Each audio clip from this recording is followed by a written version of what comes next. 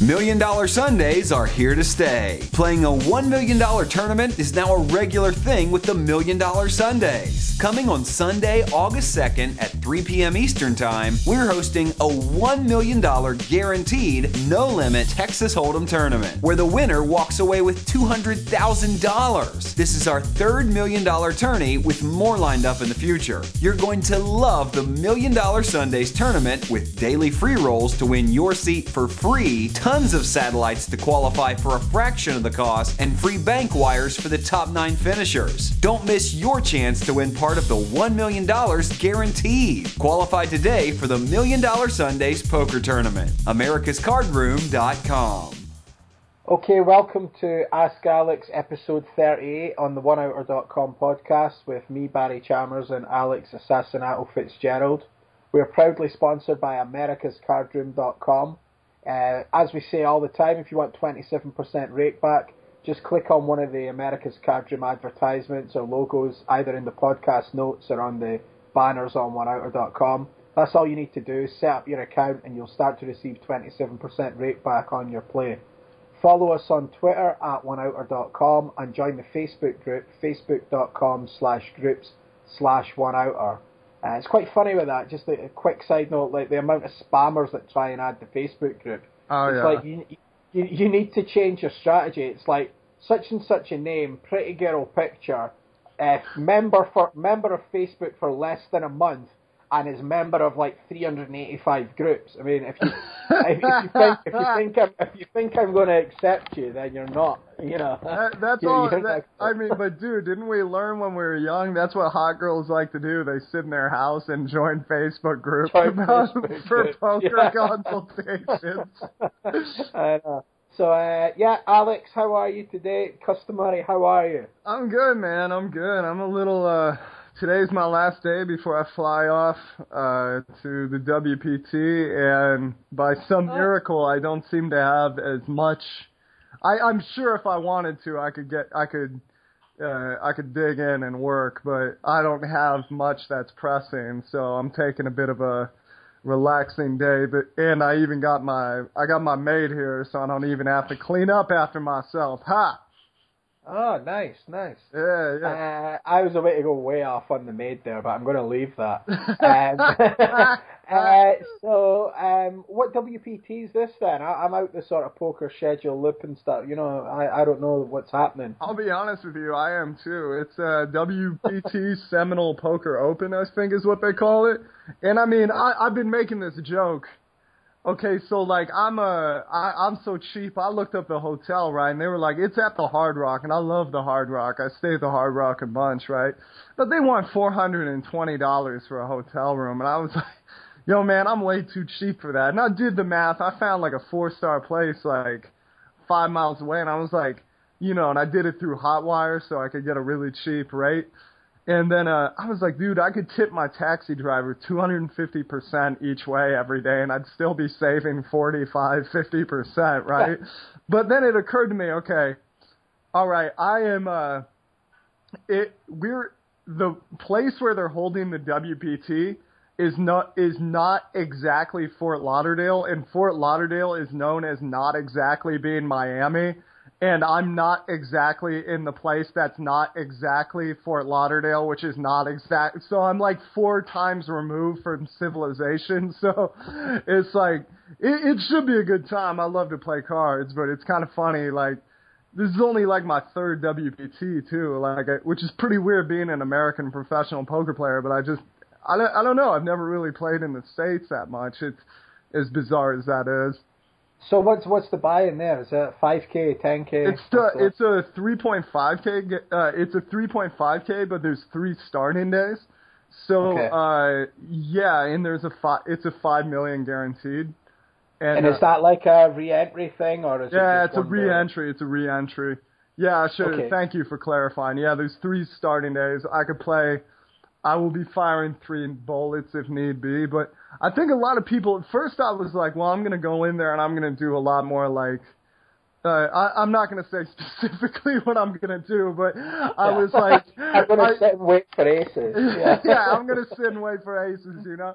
But, like, I have some... No, I mean, I don't hold anything back from you guys. Like, let me tell you what I do in live events, all right? Because I can pick up who the regs are pretty quick, so it's all right. Like, I do a lot more, like, when it's a re-entry, I do a lot more, like, 3-bet semi-bluffing and, like, very thin value bets. Because in, like, let's say I have, like, 10K, you know what I mean, buying. Those bets, like, I really want to collect them, but, like, you know, if I go bust, like, that's it, you know what I mean? Like, and I only get one shot at it. If they let you re-enter, it's like, oh, okay, you know. So I can press a little, it's more like a cash game that way because you can reload. And your chips don't, like, go up in value, like, they don't go up in value the less you have them nearly as much, because if you go broke, you can just rebuy. So I tend to, like, go for thinner value or whatever. But I was thinking, you know, I bet there's going to be a lot of people doing the exact same thing. So I'm probably going to have to actually knit it up in a few spots versus, you know, super cool regs in their hoodies and their Ray-Bans or whatever. And then, the other thing with live events, and this is something I shouldn't give away too much, but like flop play everybody calls, turn everybody calls because they're suspicious, river, if you're going to make them look stupid, they're not going to call. Like they're just live with everybody watching and they've been hyped up, especially satellite winners, and they've told their wife or their girlfriend or their life partner or whatever, like, you know, I'm going to play this tournament or whatever. They do not want to be the guy who busted 3-5 hours in. So they're a little more careful on that river than they ought to be. So if you're going to, like, if you ever watch Patrick Antonius play in EPT, which I had the pleasure of doing for some minutes, he fires that third barrel a lot. Yeah. It's that whole thing about not wanting to look like an idiot, really, isn't it? That's pretty much it, yeah. I mean, most and people... Patrick Antonius doesn't care if he looks like an idiot, because he's still going to be a good-looking idiot. He's still going to be an Adonis. Yeah. Like, I cannot tell you, man. Like, I mean, this is something I want everybody... I cannot tell you how many times I've walked away from a poker table having the entire table laugh at me. Like, I could not tell you. And I mean, like, that's not an exaggeration. That's not hyperbole. I mean, like, have had the entire table, like, what was he thinking? You know, leaning over to other tables, get a load of this guy, or like, you can't believe what he blew, how many chips he blew up, or like, what could he have possibly been thinking? And then, you know, like one day, there's all these plays that like people are trying to get into and they have no experience with it. And I've been doing it for 6 years and I can tell you what works, what doesn't, because I wasn't afraid to look stupid. I mean, obviously I felt kind of stupid a lot of those times, but like, I don't know, maybe I don't know, maybe this is something I've been working on. Perhaps I had just like contempt for poker players. I'm sure it's come through in this podcast, but like I really dig the fans and I really dig a lot of poker players, but a lot of the guys who would be the type like to laugh at somebody in their face if they thought they were like playing bad, those to me are just like complete losers. Like, if I see somebody do something ridiculous at a poker table, I'm never going to say anything. If they're going to ask me for advice, I'm probably going to give them something very basic until, like, we're away from the table if they ask me again. You know, and it's like, so when I see somebody, like, laughing at somebody who's making a mistake, I just immediately in my mind, you become an amateur. Like, and that goes for somebody like Joe Asham. Like, I don't think Joe Hasham's a professional poker player. I don't care what he's won. He does not conduct himself in the way of he's done very, very, very well for himself. You know, obviously he's a great poker player, but that does not make you a poker professional. Mm-hmm. Yeah, just these mannerisms and stuff. It's like... Yeah, and making fun of people. And he wins the WSOP, and then a couple of years later, it's like, oh, one time, you know. Yeah, I mean...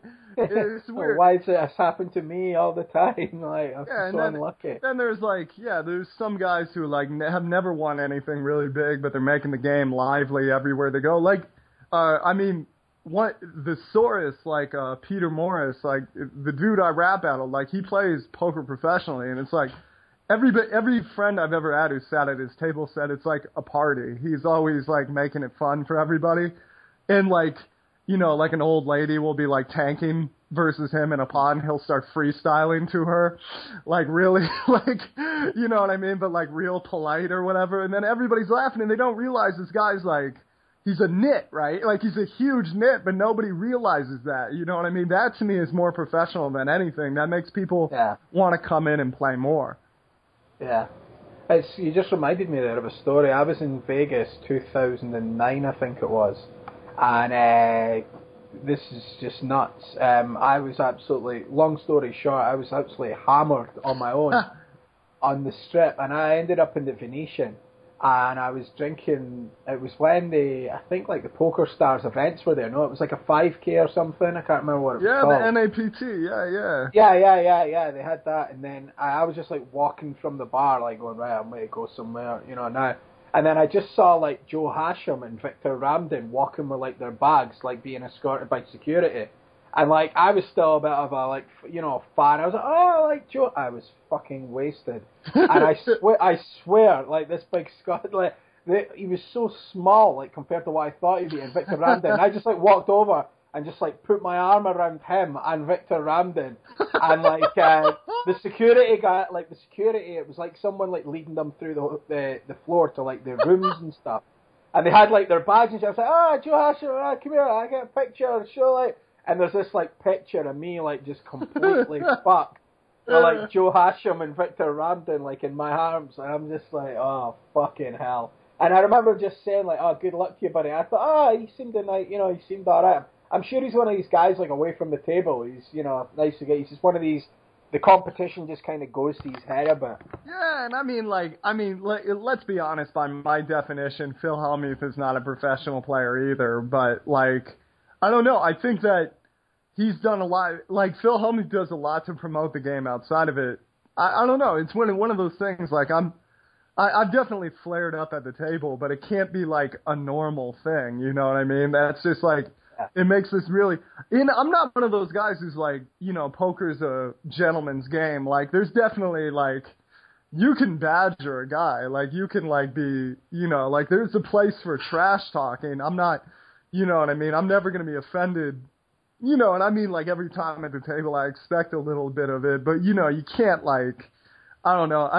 It's just uncomfortable when those guys go off, you know what I mean? It's like, and then it usually kills the action at the table, right? And I guess I grew up with like, like cash games and like having to play, it didn't matter if you were getting your head stomped in. I had to smile and grit my teeth through it because like there were times like I got cheated and like I couldn't say anything. Like that did, my school of thought is if you get hustled, you get beaten. Like, I don't know, that was just something, like father growing up in like my father in gambling circles and whatever. It's like getting hustled is getting beaten. It's not being, it's part of the terrain if you're going to play illegal poker games. And like, there were a few times I could tell like I just got hustled, right? And like, I had to grit my teeth and be like, yo, I'll talk to y'all later because if I start talking crap, I'm not going to get invited to the other 7 legit games like, that I, you know what I mean? Like that. Yeah. It's like you meet like the Asian underworld or right, whatever, right? Like, and it's like this one game is bad. You figure out a few hours in. I can't leave it right away because it's rude. So I got to sit there playing like 2-1. You know what I mean? Like I can't play a hand because I can tell it's a hustle somewhere, right? Something feels off. But the other 7 games that the guys in this room run, like are legit and they're cool people, but like they're. Their best friend runs this game, and if I start mouthing off here, like, there's some rules about inducting the white boy into their circles, and one of them is you can't be talking crap with the head honcho, you know what I mean? So it's like, so to go from that to like going to these like air-conditioned, sanitized rooms where we're just completely safe and nothing could ever happen to you, and you can ask for armed security to walk you to your car if you so please. And then you have people like getting super angry, and you have like Jungle Man like throwing chips at people and stuff. To me, it's really hard to understand. Yeah, when I think of a professional player, like I always think of someone like Barry Greenstein. Yeah. Or like Ted Forrest. They just like they take beats so well. They're just like, yeah, okay, you know, they're gentlemen. They win with like style and they lose the same. You know, it's just they've sort of seen it all. They never like rant. I've never seen them ranting and raving once at like anyone. You know, like on any coverage. Yeah, and I mean, like, you know, like Daniel Negreanu will rant at somebody, but like most of the time he's trying to keep it together. You know what I mean? And like to me, there's some place for some Negreanu, you know, talking smack. You know what I mean? But he doesn't do it that often. But yeah, like Lewis. I was just reading through Jared Tendler's book in preparation for this tournament, and like it was funny. He was like, "You got to remember, like the mental game's like an actual game." You know what I mean? And there's like, every time I'm watching, like my wife will turn on those cooking shows. I think all this cooking stuff is kind of weird, but okay. So she turns on the cooking shows, right? And they have like 4 people, and they got like 6 of the top chefs and restaurateurs in the world, right? And, you know, the guy, like, goes out runner-up, and I'm like, you know, I'm thinking, oh, this is the time for the guy to walk up and be like, hey, you know, I just want to thank you all for the opportunity. I respect your decision. You know, I wish you all the best of luck in the future. You all take care. It was it was a really fun time, right? Something like that, you know what I mean? It is part of the game, you know what I mean? To show them you're gracious in defeat. You're just gracious. And 9 times out of 10, these guys go, oh, be stupid. It's like, dude, this is a job interview. You're with 6 restaurateurs or what. However, I can't do the way they pronounce it on those super yuppie places. I was trying to do it as a joke, but like I'm not sure if that came across. But I'm like, dude, you know what I mean? And when you're busting from a poker tournament, you know, you want to like move up in stakes. At some point, you're probably going to need an invite to something. You might need a stake, or you know, there's going to be some time you're going to need help from someone in the poker world. I don't care who you are, you know what I mean? Like, unless you spike that main event, you're going to need it at some point. Even then, like, Chris Moneymaker won the main event. He still needed a lot of help from a lot of different people, you know, and I hope he got it. He's a nice dude. But, like, you know, if you're going out at tournaments, like, you know, scorching the earth on your way out, like, it's not going to work out that well for you in the long run. Definitely. Okay, let's get into the questions. Where are we? Let's just go chronologically. That's always the best. Yep. Okay, this one is from Sky, and it's, hi Alex and Barry, I'm still loving the podcast. The unplanned and uncharted banter in the beginnings are always great. Oh, that's good to hear. We were a little worried. Thanks for the answer to my previous question a few episodes ago. Here's a new one for you. What is up with the pot-sized donk bets on the flop that the opponents at the micros are making? I just don't know how to play against these other than calling or raising with the top of my range on boards that are good for me. I fold to these most of the time because my experience is that many times they're trying to look bluffy to get me to re-raise, and these are mainly value bets. Sometimes they're semi-bluffs as well though. How can I counter or defend against this pot-sized donk bet strategy? Thank you. That's actually, it's really weird you bring that up because that's come up. That's a play, there was a player by the name of Rec Rule. I would have never known this player. Did you ever hear of Rec Rule, Barry? No. He was a bit of a legend on 2+2 because he was a StarCraft player who went into poker, and like he would just write these accounts on 2+2 about how he tore up Seoul, right? And like, yeah, I moved to Seoul, and everybody was like, "Did you know Rec Rule? Did you know Rec Rule?" And I'm like, "No, I don't know. You know, I don't know this dude. Like, I mean, this is like, you know, do you live in New York City? Oh, hey, have you heard of Amit? Yeah, I've got a cousin there. You know him. yeah, exactly. It's like, do you know how big this city is? Like, you know, yeah. And then, one day I popped open one of his tables, and like he played 25-50, and he played like this goofy game. And one of his plays he would do is like snap lead the size of the pot, donk lead the size of the pot, right? And nobody really knew what to do with it, right? And I looked at it and I was like, all right, you know, that's interesting. But, you know, back then I was a little dumber, so I didn't really look into it. And then around 2011, 2012, I start trying to like quantify every single thing I do in a poker tournament because I'm trying to like build the program that would eventually become Assassinato Coaching. And, it was, and I'm looking at what bet size has to do. Every bet size has to do, and if you guys want a deeper look into this, be sure to Google. It's called No Limit for a reason. Bluff Magazine. It's pretty much my manifesto on this topic. And one thing is, if you bet the size of the pie, it needs to work about 50% of the time.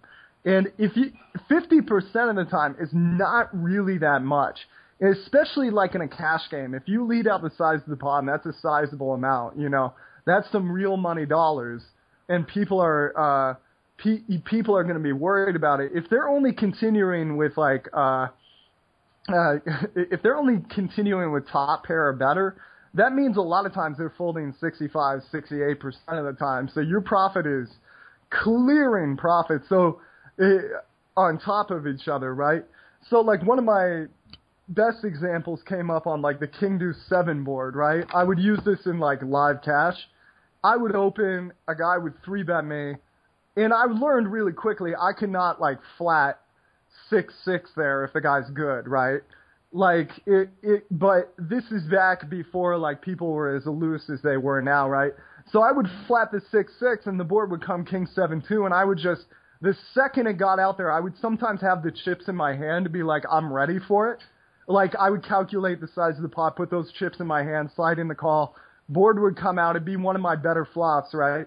King 7-2 or Queen 7-3 or something like that. Something where it's like there's one high card and not really much going on for the guy, and just slam out the donk lead the size of the pot.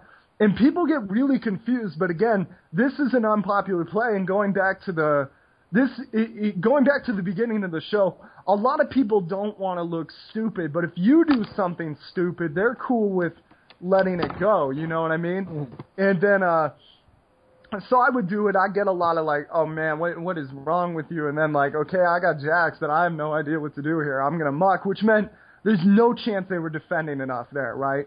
Like if they were 3-betting 11%, 12% of their hands, they were like a really good player, and they weren't going to defend with like, they weren't even going to defend with a good second pair. They were folding a good 20% more of the time.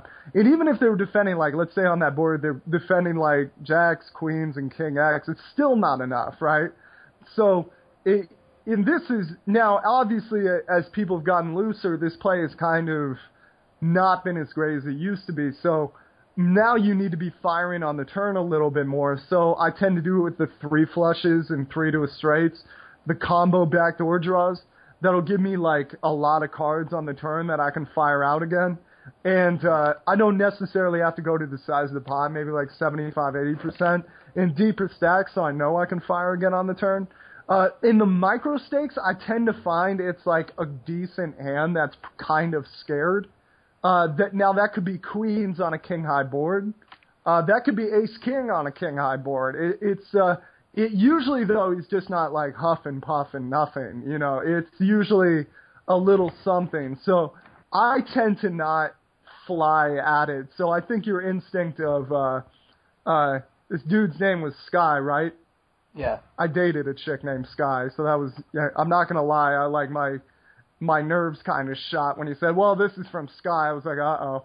Like, but maybe it's a girl. I don't know. I'm just assuming it's a guy. Yeah, I mean, because we're a poker show, and I don't know if we've had a girl. No, we're sexist. Let's say it. We're sexist.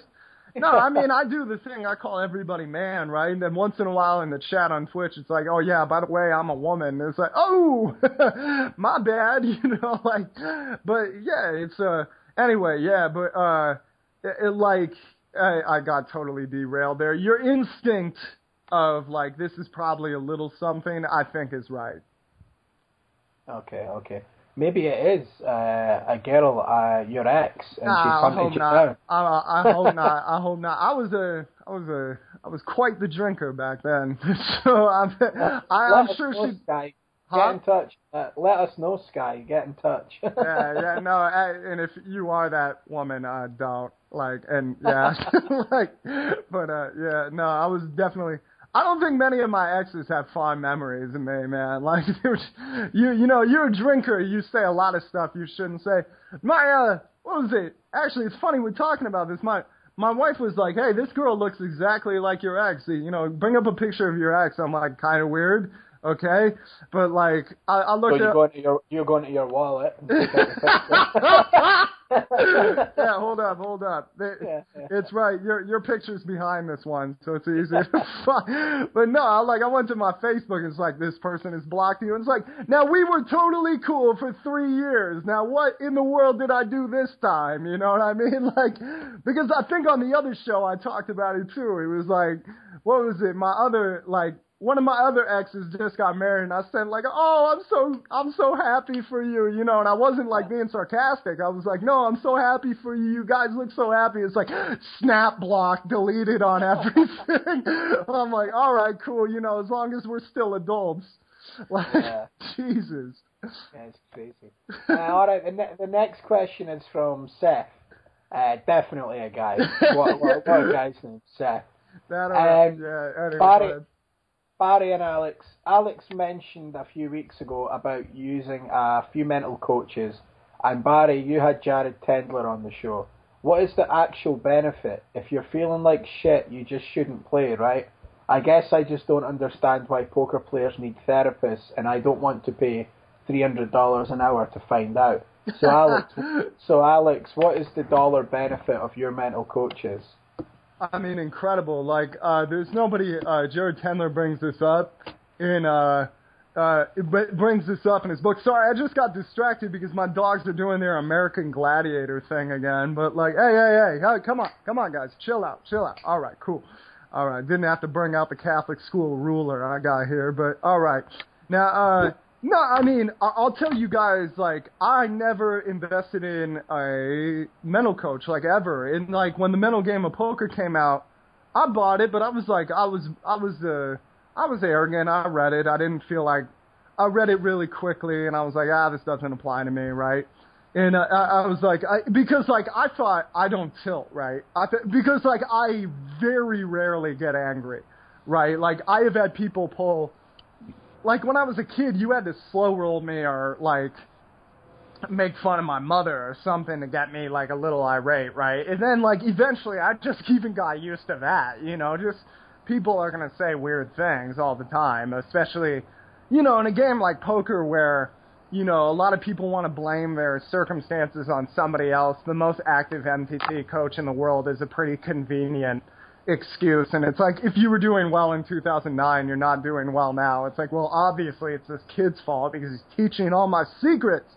So I had to get used to getting trash talked and all that, and eventually I got used to it, and I didn't really tilt. So then I became, you know, I became a little arrogant. I was like, I was just like, I don't think this could really teach me much of anything, right? And then at some point, you know, well, I could have really used, at some point, like, sorry, it's kind of hard to talk about, but, like, I was, you know, when I got off drugs, like, I went on, like, 150K downswing because I didn't know how to play sober anymore, like, as weird as that sounds, right? Like, I did not know how to do it, right? I mean, I guess it would just be like taking steroids in baseball if you're so used to it. You know, and like, a lot of these drugs are popular because they work, right? And it was like, maybe I couldn't think very clearly, but I was very calm and very emotionless when I did drugs. And then one day it was like all my problems like came screaming back at me, you know? And instead of like dealing with it, like a lot of these mental coaches will just help you like sort your crap out, you know what I mean? I don't like therapy. I've gone to... if there's somebody who needs therapy for their childhood, it is me. And I've gone to like 6 or 7 different therapists, and always after a couple sessions, I'm like, yo, you need a therapist, all right? Like, you are nuts. Like, I don't think you are helping me at all. And I've talked to a lot of psychologists, like, having played poker games. And I always go, like, one of my favorite questions to ask anybody in any profession is, like, what percentage of your... not your colleagues, your competition, of the people in your field would you estimate are incompetent, right? And there's a lot of people, like, if you ask, like, computer engineers, you're not going to get a very high percentage, right? But if you ask psychologists, they'll always go 70 to 80%. Like, 100% of the time, they'll say 70 to 80%. So realize a lot of these people are trying to like heal themselves through their work. So like, I'm not a big fan of the $300 an hour stuff either. But like, for a guy like me, sessions with Jared Tendler, I got a session with Jared Tendler right before my huge scoop score. And it was like, you know, and he was like some, you know, his stuff was like some very practical, like beat down, getting called out on my BS, you know what I mean? And just really finding out where my blind spots were in my mentality, you know? And, I work with a guy more regularly now because, I mean, Jared Tendler is like the dude who works with the high stakes guys, and there's a reason he's got that rep. He gets results, but I realized I needed a dude I could like talk to like on a weekly basis, more than a weekly basis. So I work with another guy named John Wood, and John Wood is like really, I almost made my third full tilt major. Over the last 2 months, I started working with him 2 months ago. Right before the Twitch thing started, I started working with him, right? And, like, I was not playing poker, and, like, this is a lot of people, something you said that really alarmed me, and Jared Tendler brings this up as well in his book, which was, when you're not feeling well, you just don't play, right? Well, yeah, that's really good when you're 19 years old and you want to play all the time, because if you don't feel like playing, you probably really shouldn't play, because it's going to take something very severe. Now, once poker becomes your job, right? When you're playing poker at the beginning, I'm reading this book. I'm reading this book called like What Drives Us, and it's interesting because like when I started playing poker, like I didn't really think of the money. I just wanted to be successful in something because I was so sick of hearing, you know, like what a, you know, like drugged out loser I was. You know what I mean? And then, like, I made money, and I thought money would change my life, and it didn't. You know what I mean? And I don't care who you are in poker. Like, something they bring up in that book is, like, rewarding people for their work. Like, if you pay a kid, like, to take the garbage out, right? Like, you're never, ever going to be able to not pay him and have him take out the garbage ever again, right? And, like, that $1 might work, like right at the beginning, but it's going to take like a bigger hit, like every time he gets older and he starts like, maybe that dollar doesn't really mean much to me, you know, and it takes like a bigger hit each time, and you get to a point in poker, if you're just really looking for the extra, like the financial rewards, like the next bump, the next like hit is going to be pretty high out there, you know what I mean? You're really likely not going to get it. So, like, turning it more into an intrinsic process is what you need. But if you just, like, you know, if you kind of got into this for money, you're never going to make enough. Like, the amount of work I've put into becoming a professional poker player of my caliber, like, I probably could have been a CEO of any of the... I mean, I probably could be making... Like, this isn't an exaggeration. I could be making 3 times the money I'm making now if I'd stayed working in Arby's. Like, if I became, like, one of their district managers, for sure I would be making more. And with 1/4 of the work. Like, with 25-30% of the work. So if you get into this hoping for money, which, let's be honest, that's why most people get into poker, at some point you're going to be sorely, you're going to be lacking the drive. And if just every time you're lacking the drive you don't play, you're going to get to a point you don't play. And, like, there's been the last, like, few years, and sorry, this is a bit of a longer answer because this is my greatest struggle right now. My largest problem in poker is the mental game. Like, that is my technical game, I would take on close to anybody on earth. There are very few people that can educate me on anything when it comes to MTTs. However, the mental game is just such a big deal. And there's also an article on Bluff. If you write us at Assassinado Coaching, just say, hey, could you send AssassinatoCoaching@gmail.com. Hey, could you send me a link to that article, the mental coaching article? Go ahead and do that. And we got a couple of them. A few of them are private, and I can put you in touch with my guy, John Wood. But, like, I got to the point, like, the last couple of years, I just didn't want to play. Like, I wasn't into it, you know what I mean? Every time I played poker, like, when I lost, it still really hurt, but when I made money, it didn't really mean much to me because it was, like, the amount of working capital you need in this game is always so much, and I'd blown most of it. So most of the time when I was like making money, I was like recuperating, right? And like, you know, when I first got on Twitch, people were like, man, you've played like 100 tournaments a month for the last 3 years. That's like nothing, you know what I mean? They're like, and I was like, yeah, you know, I was starting Assassin Auto Coaching, and I thought there was more money in this. That was the honest truth. But I also, like, I just couldn't get myself to a computer most days because I just wasn't into it. I wasn't feeling good about my game. And essentially, like, I started working with John Wood because I realized, you know, like, I got some lessons with Jared Tendler left, and I'm going to go back to him, like, when there's big changes, you know what I mean, just to get an overview of what he thinks. But, like, with John Wood, it's more of he prices more for volume because he's going for his master's in psychology. That's the other thing. A lot of these coaches, you got to really check their credentials, see if they like have gone to an accredited university.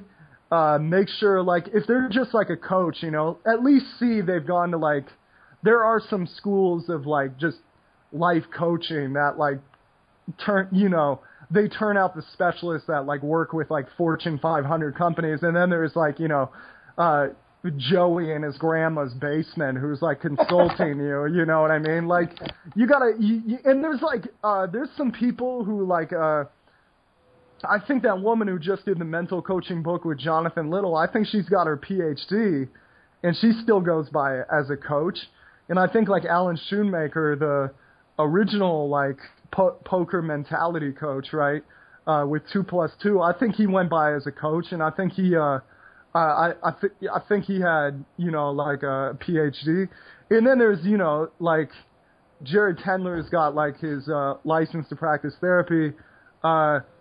John Wood has his bachelor's, I believe, and he's going for his master's right now. And, you know, and you can tell, like, when they know what they're doing, you know what I mean? It's not like breathing techniques. It's not, you know, just visualize yourself winning. It's like a lot of things go into the mental game you don't realize, right?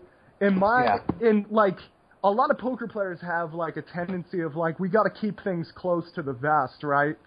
And, so, you know, you have a fight with your girlfriend, which everybody, by the way, everybody does that. This is something I don't understand in Western culture where it's like, oh, you got into a fight with your spouse, you're Satan.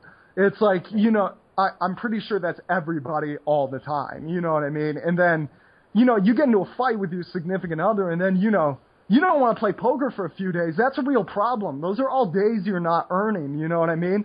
And, like, if you work with, like, somebody who's actually trained for thousands of hours on, like, you know, solving these kinds of things, and it's like, you know, can show you your blind spots, kind of show you why you're being an idiot sometimes, or just say, like, hey, you know, this has worked really well in the last, like, 700 cases that were researched. Maybe it'll work well for you. It's kind of like getting a HUD. You get a lot of statistics on what works, what doesn't, you know? And then you start just correcting your life, and a lot of things come into, like, the mental game, like your relationships, where you're living in the world. Are you paying too much in taxes and that's stressing you? Like your diet, your exercise, balancing. My biggest thing is, like, trying to balance and, like, still play, you know, like, still trying to play, like, professional poker, you know what I mean? And, yeah, I mean, just to give you an idea as to the results, I started working with, I already told you about the Jared Tendler spike, but I started working with John Wood on a regular basis, and that was 2 months ago. And this was, I'll be honest with you, Barry, I was really scared to come back into, like, playing full time. Because, I mean, it's kind of like being out of the ring for a while, you know what I mean? It's like, and, like, yeah, I did some exhibition matches in Latvia, but what does that matter, you know what I mean? Like, yeah. And, like, you know, I was going back to, like, I was going to play everything, and I was going to Twitch stream it, you know what I mean? It was going to be this big deal with thousands of people watching. I mean, literally 50,000 people watching we've had now. And, like, I was like, man, I was, like, pretty, you know, and I you know, with John, we, like, walked through my mental schedule, my exercise, like, when I wasn't expressing my frustration, like, in my home life, and that was, like, building up in my game, you know, when I wasn't balancing things correctly, and then, like, you know, exercise and all that other stuff. And then, you know, also a lot of tuning. And then we've had I almost made my third full tilt major final table on Sunday. I finished 15th, but I finished second in an F-Tops, second in the full tilt major. I final table three $320 tournaments, won a $50 tournament on ACR, won a €75 on iPoker, final table the $50 rebuy multiple times, final table to Benjamin. It's like, it just goes on. Like, it literally goes on like that. So my first 2 months back, I'm up like $40,000, $50,000. All the sessions I've been on Twitch, my business is booming. And honestly, a big part of it was like working with John, you know what I mean? Like going and talking with him, because like nobody's going to get me on the technical thing, anything, you know what I mean? Mm-hmm. I went back to, I had the largest losing session on Twitch history at one point, right? Like right at the beginning, right? I had a huge final table, and right after that snapback, lost 5K plus, right? I was like, hey man, like I don't know what I did wrong or anything. And he was like, you know, give me a time where you felt totally engaged. You felt totally, well, you know, like whenever you're like commanding all these different things, you know, like the crowd, and you're trying to remember like all the words and everything, and then like trying to get up to the dude and all that, right? And he was like, well, you were excited about that because it was new, but like, this was something that was crazy to me. He was like, you're excited about that because that's something new, right? But like when you play poker, a lot of this stuff isn't new. And like, if you're just playing like 16 plus tables, right? None of this stuff is going to be new because you're just doing rote memorization then. It's like, you know, X equals Y, do this, right?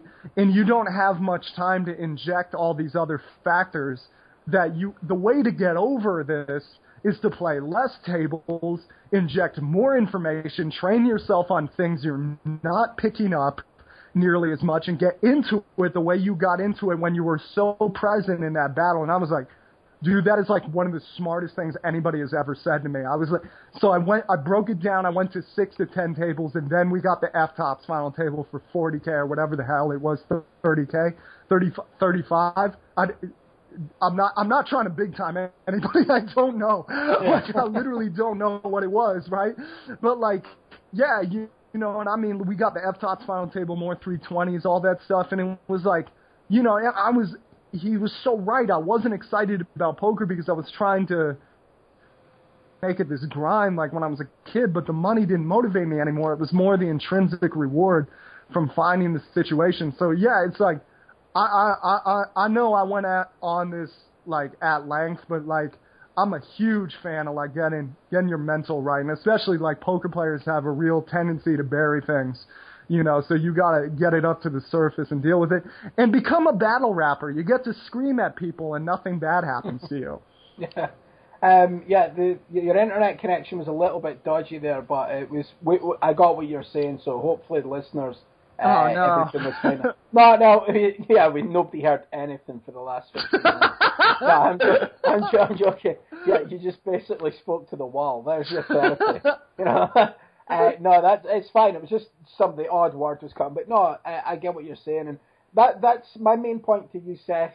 You know, the way you said it was just reading your question. It's kind of like you're a little bit dismissive of mental coaching, and what I would say is Jared Tendler came on the show. I interviewed him for his book a couple of times, and also Jared gave me mental coaching as like for free at the time, which was an amazing gesture from him. And I think one of them I put up on the show as like a podcast to show people how Jared would deal with people. And then I think I got another private session off him from him as well. And I was playing a lot at the time. I was playing full time, and you know, like 8, 9, 10 hours a day, sometimes more, and 7 days a week. I wasn't having like any days off. And there, like Alex said, there was so much. Like my girlfriend had come home, and if I had a shitty day, I wouldn't want to even like. She'd come across and touch me, and it would send like a shiver down my spine. Yeah, you know, pretty normal. It was like you know, the last thing I wanted to do was like even speak to my girlfriend or interact with her. I was like, oh, like don't touch like when I'm losing, or like just fucking stay away, sort of thing. And it really started to become an issue. My girlfriend never had a problem with me playing, and going away and playing live for however long, or playing on the internet, playing online for like 10 hours without even speaking to her. It was never an issue. She never once bitched to me about like you're playing too much poker, or she understood it's what I wanted to do at that time. But even like communicating with and separating it, and also like what Alex said, Jared Tendler, it's not about like, oh, you're playing shit, you shouldn't play. It's about, if this is your job, how do you play even when you're shit? How do you make sure you only maybe play a C game rather than a fucking G game or a fucking Z, It's like in the middle of a session, you could be feeling great. The birds are on your shoulder, Mr. Bluebird's on my shoulder, you're whistling going along the street. And then you could be in a session and like beat after beat after beat when you're multi-tabling. All of a sudden, something happens, or I don't know, you get a bad internet connection as well, you get a phone call that's shit, and all of a sudden you're in the middle of a Sunday where Alex, someone like Alex has got so many thousand on the table. It's how do you go from there and at least limit the damage, or play, to the best of your ability, given this, recognizing, it's sort of like self-awareness and recognizing you're not playing an A game. So how do I turn the ship around and just steady the ship out of like choppy water sort of thing?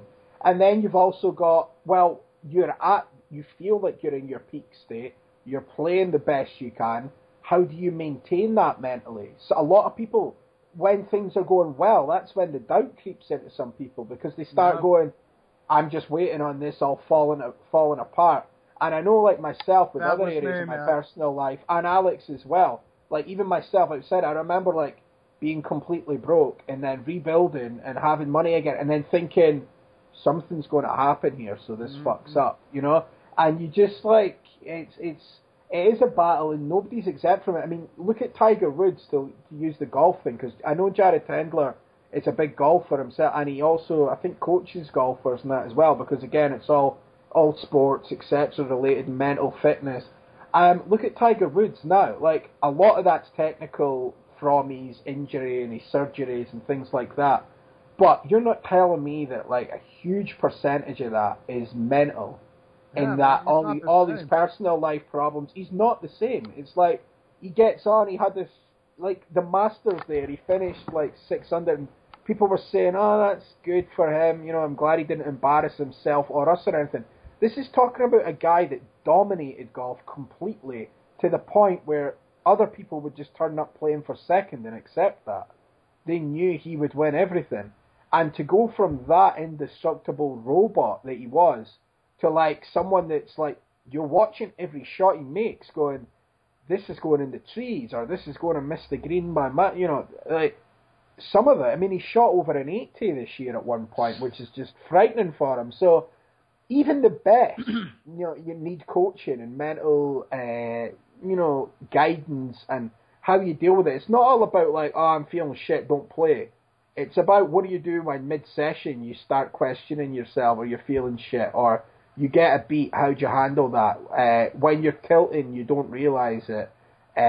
Work-life balance as well, that's a mental aspect. How do you balance this out in your mind that you're fine to then, so that when you're at the table, you don't feel guilty about just playing huge monster sessions and it. So I would definitely say mental coaching is something that anyone at any level could benefit from. But like Alex said, if you're playing micro stakes, then don't go and pay $300 for an hour coaching. I mean, it's silly. It's silly. I mean, but if you're a mid-stakes grinder, then definitely get one session and then go back. Read Jared's books. Get a session with someone like Jared Tendler or Alex's coach that he's mentioning, John Wood, or someone else. Go out, do your own research, and get like a session, and then there's nothing stopping you try and adapt that into the game and learn these principles, and then come back in a few months and go, right, I want another session to discuss these principles, like you can do with poker coaching. I mean, this notion that everybody goes, like Alex, what are you an hour now? $6,000. No, I'm joking. $210. Right, $210. I remember back in the day it was $150.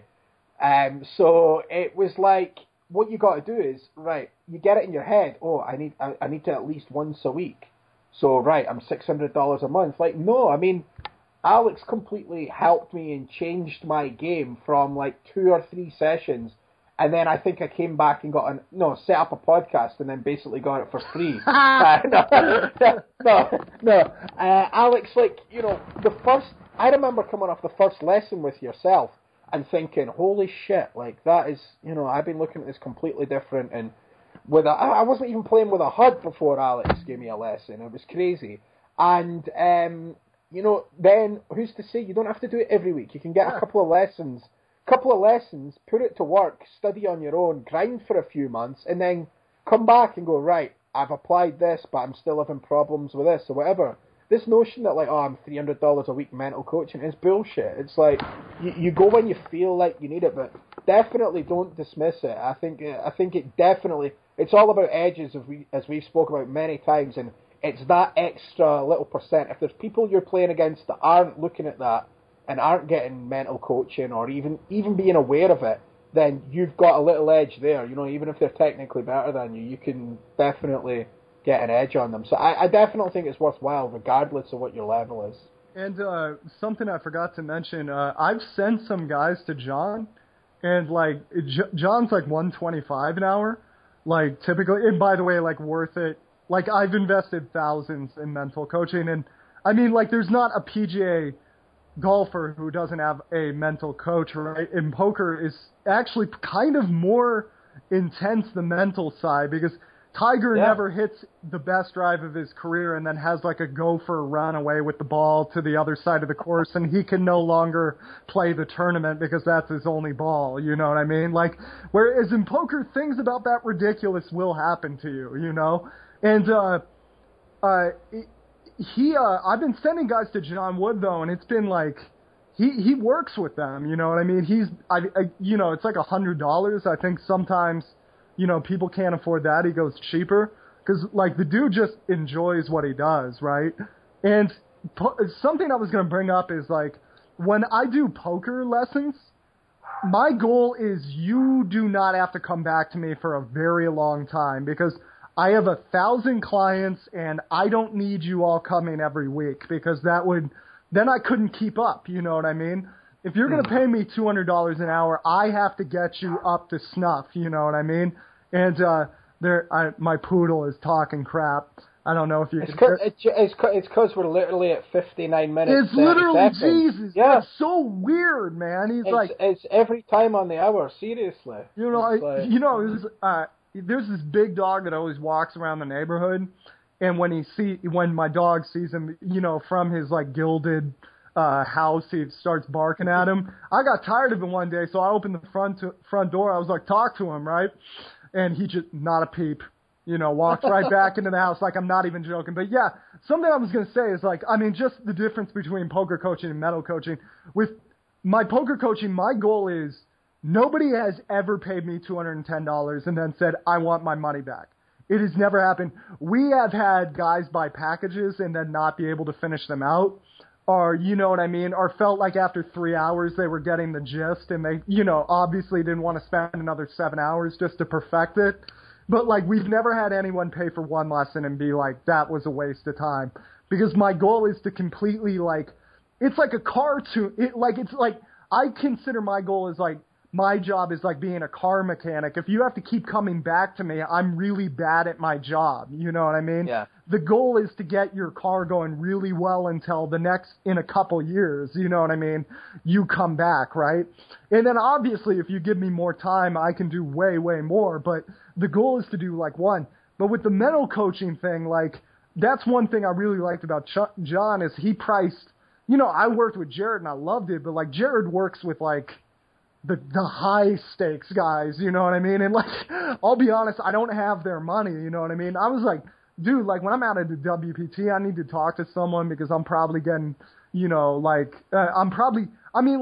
a business and playing poker, you get irate about a lot of different things, and then you got to go play, you know what I mean? And then, and he was like, yeah, hey man, let me price it for you so we can do this. And we worked on a deal, and man, it's just been gangbusters. You know what I mean? It's been really cool. And the dude, one really cool thing about John is he plays cash. He played high stakes cash, and I don't know how much he's not really forward about this, but like he would play like live, you know what I mean?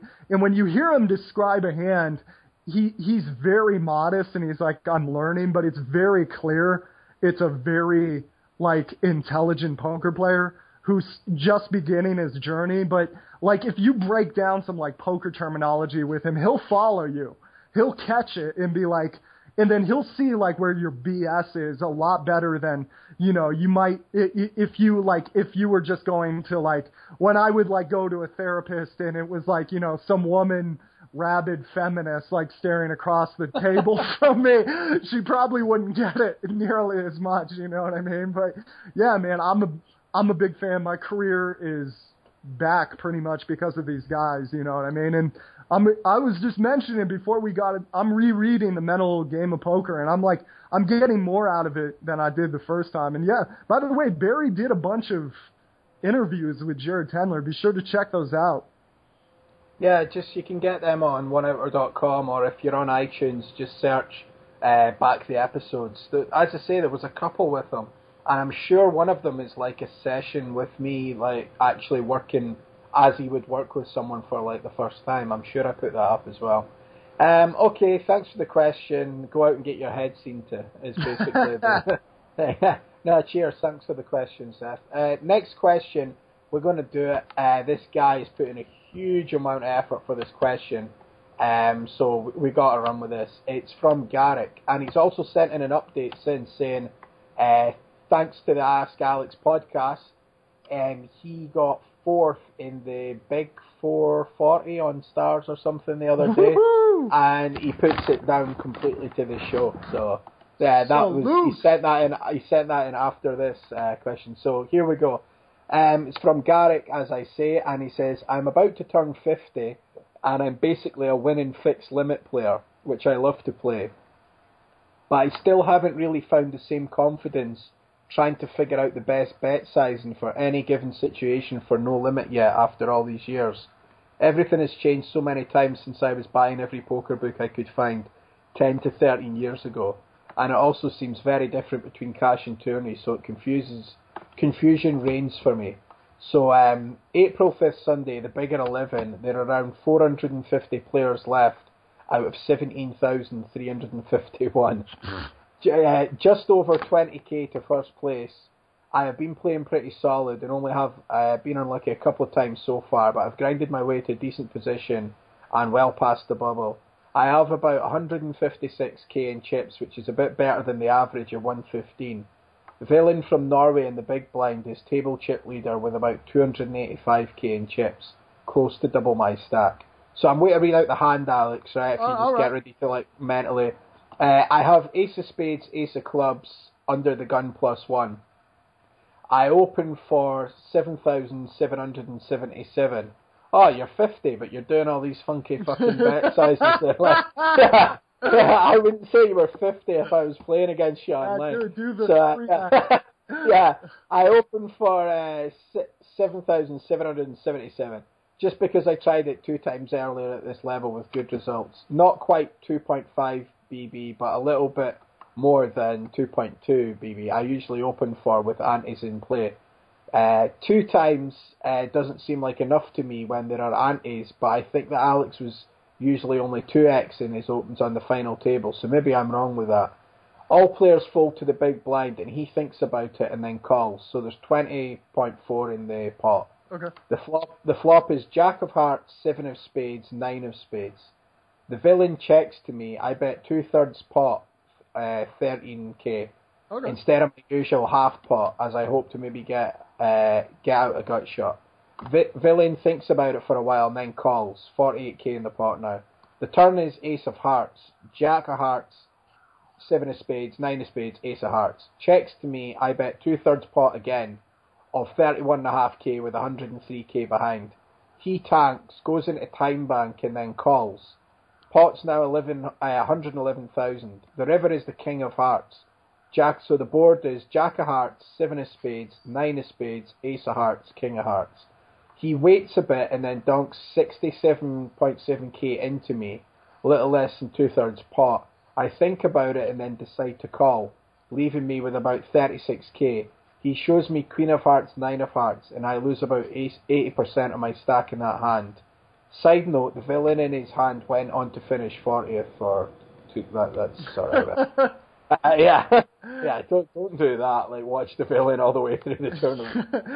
The best is when they hang out in the chat. Yeah. Like, this guy sucks! Yeah. Oh, yeah, that's brutal. Although I really felt the sting of that hit, I was determined to turn my remaining 11 big blinds into a good stack, but 4 hands later ran my Queen into the small blinds King, and I'm out. I'm not saying this is a bad beat story. I truly want to know, is there anything I could or should have done betting wise to either have lost less in the hand or possibly forced him out before he made his flush, or was I just destined to lose that hand? Was the board too dangerous for my 2 third pot bets? I lost close to 8% of my stack, but I just can't see folding to his river bet. I'm only beating a bluff with a set of aces. I didn't think so at the time. If I was only half pot in the flop, I'm just trying to... Sorry, Garrick. I caught it. Yeah, there you go. Yeah. One thing, mental game that, like, I've been working on as well with, mostly John lately, but also with Jared, is, like, when I play a pot profitably and, like, I lose, like, I have the tendency to go, well, I'm a failure. like, you know what I mean? Like, it's just one of those, like, you know, like, oh man, I feel like I suck because I lost this pot, right? Like, that's part of the mental game too. It's just like, I played the pot profitably and, you know, you got to estimate variance. And in this case, it was pretty high. I mean, the guy went runner on you. And I think he played the pot amazingly well. Like, and this is why you got to study a lot in poker. With what I focused on was you got to be able to go like, did I play the pot profitably? And then if you did, just go, well, that's the breaks. And in this case, I thought your bet sizing was excellent on the flop because you knew a pretty wide range was going to call you there with all the draws and combo draws out there. And on the turn, you applied the same methodology. On the river, that could have just been $11 Norway spew, you know. So you went ahead and called. Like, you got to remember, in Norway, $11 does not buy you a beer. Like, this guy, you know, however much money is in first, there's a good chance this guy doesn't really care. You know, he's probably, you guys are still pretty far out right now. Like, if this were at the final table, I don't think you could even fold on the river. But, like, certainly this far out, you know, like, the guy could have just thought his 2-pair was the nuts. You know, or he could have just had a busted spade draw, and he was like, okay, all the time I call there and I see like a busted straight draw, busted spade draw. You know what I mean? When the guy has a big hand, you just kind of have to laugh it off. That's all. You didn't do anything wrong. But as far as your bet sizing conundrum, I'm really glad you brought that up because, I mean, like, here's the thing. Like, I could teach you, this is how I could teach you chess, right? I could start with, okay, let's do king versus pawn, right? And we're just going to work with these two pieces, you know, like what their relationship is, let's read very simple boards, right? And then we'll make the boards just a little more complicated, but you'll always have these fundamentals.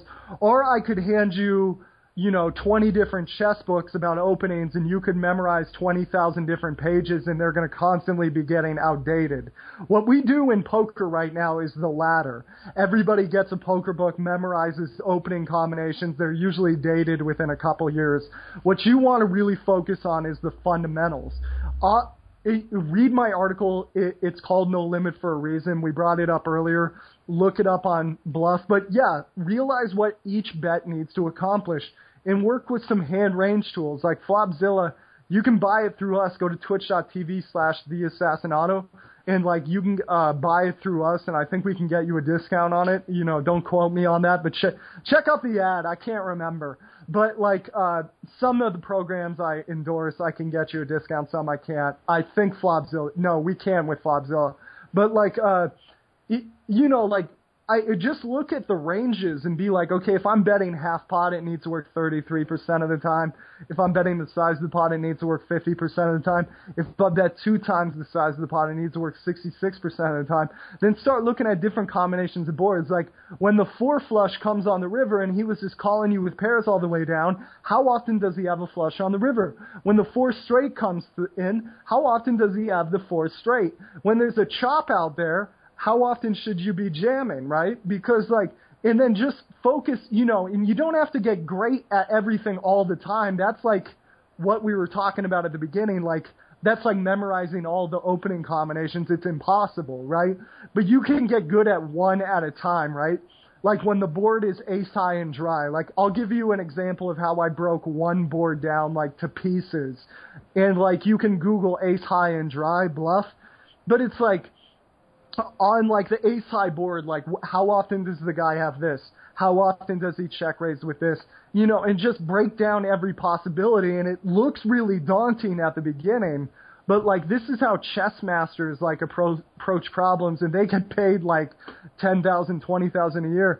There's no reason a 50-year-old gentleman could not be making way, way more than that. There's a lot of, old timers in poker. It's not a physical sport. I mean, I know it does get pretty physical when you do the 7-day tournaments, but if you're going to be playing cash as well, like that, you can take breaks and whatever.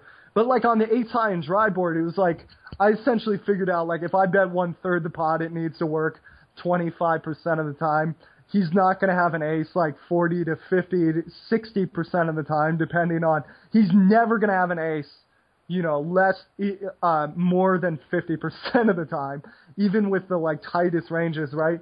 So the C-bet is really profitable. And then if he check raises, what exactly is he check raising on this board? A lot of times it's not really much of anything because most people will not check raise their top pair. So could we 3-bet, right? And you just break it down board by board, what your bet size should mean and whatever. And then, yeah, and one day, like, you'll play a tournament and you'll realize you prepared for all this stuff already. Everybody else is like flustered in the final 50, but you did. The training should be hard. You should not be that flustered in that situation. If you're trying to incorporate a bunch of new tricks into your game at that time, that's not really a recipe for success. That's when things are gonna go pretty poorly. Yeah. He added at the end also, does your HUD work on iMac? I recently bought Poker Tracker just before I found out about your HUD. Oh, no. Thanks again, guys. Bad news. I don't think it works on Mac. I don't think it works on... it only works with Hold'em Manager and NoteCaddy. It's pretty expensive, the Assassinado HUD. I'm not going to lie. You have to have Hold'em Manager and NoteCaddy. But then it's like, I've had NoteCaddy for years, and I didn't know how to use it, right? And it would just stack up all these notes in, like, random places. And the Assassinado HUD essentially puts them all in the right place in a HUD. And then it's like, I love this. It's like, okay, he C-bet the flop. When he C-bet 0 to 35% of the flop, what hands has he turned over? 35 to 55%, 55% or more. You know what I mean? There's a lot of times you see, oh, this guy bets going back into bet sizing. There's a lot of times you'll see a guy bets like 2/3 when he has nothing and 1/3 when he wants something to happen. And then you can just smash him, and it's like, it's really sick. But like, that was always on NoteCaddy, but like, like I didn't know how to bring it up and I studied it and I still didn't know. And then, yeah, thanks to the programming wonders of the guy who built the Assassinado HUD, we now can do that. So yeah, go to AssassinatoHUD.com. Cool. Well, that is the end of this show. That's all the questions we have time for today. Don't forget to check this out on iTunes and subscribe there. And last week, you will have noticed there was no Ask Alex. We put up my interview with the Devilfish from a few years ago, considering, he's no longer with us. And a lot of people shared that and liked that and listened to it again. And I've actually got to listen to it again myself because, we spoke about, I think, on the last show, I don't really do that, but I'm definitely going to listen to that one now again because I do remember it was fun at the time. So if you want to listen to that, grab it from oneouter.com or iTunes, and the Jared Tendler episodes and all the other interviews I've done with various other people are on there as well. Alex, how can people get in touch with you if they want lessons, etc.? Write me at assassinatocoaching@gmail.com. if you guys want to get in touch with me about pretty much anything, we have a lot of guys like working. We get back to pretty much everybody. And follow me on twitch.tv/theassassinato.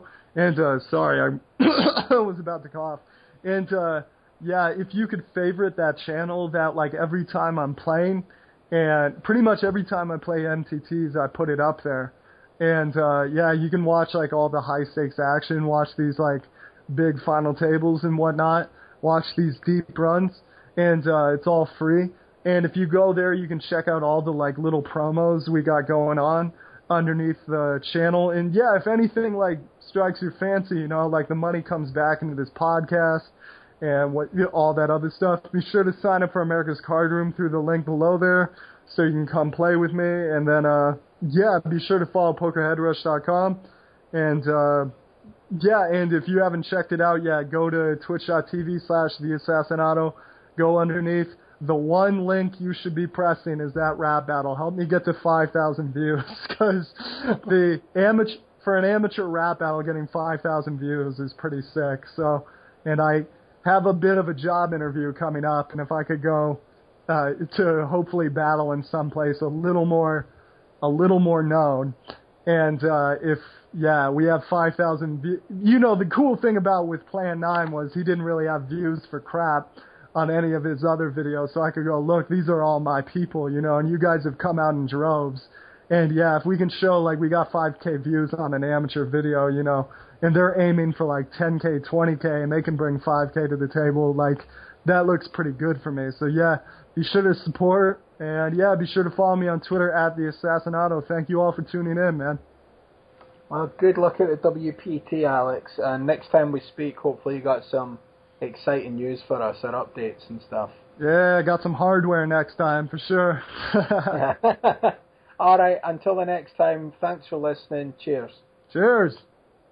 $1 Million Sundays are here to stay. Playing a $1 million tournament is now a regular thing with the $1 Million Sundays. Coming on Sunday, August 2nd at 3 p.m. Eastern Time, we're hosting a $1 million guaranteed, no-limit Texas Hold'em tournament, where the winner walks away with $200,000. This is our third $1 million tourney, with more lined up in the future. You're going to love the $1 Million Sundays tournament, with daily free rolls to win your seat for free, tons of satellites to qualify for a fraction of the cost, and free bank wires for the top 9 finishers. Don't miss your chance to win part of the $1 million guaranteed. Qualify today for the $1 Million Sundays Poker Tournament. AmericasCardRoom.com.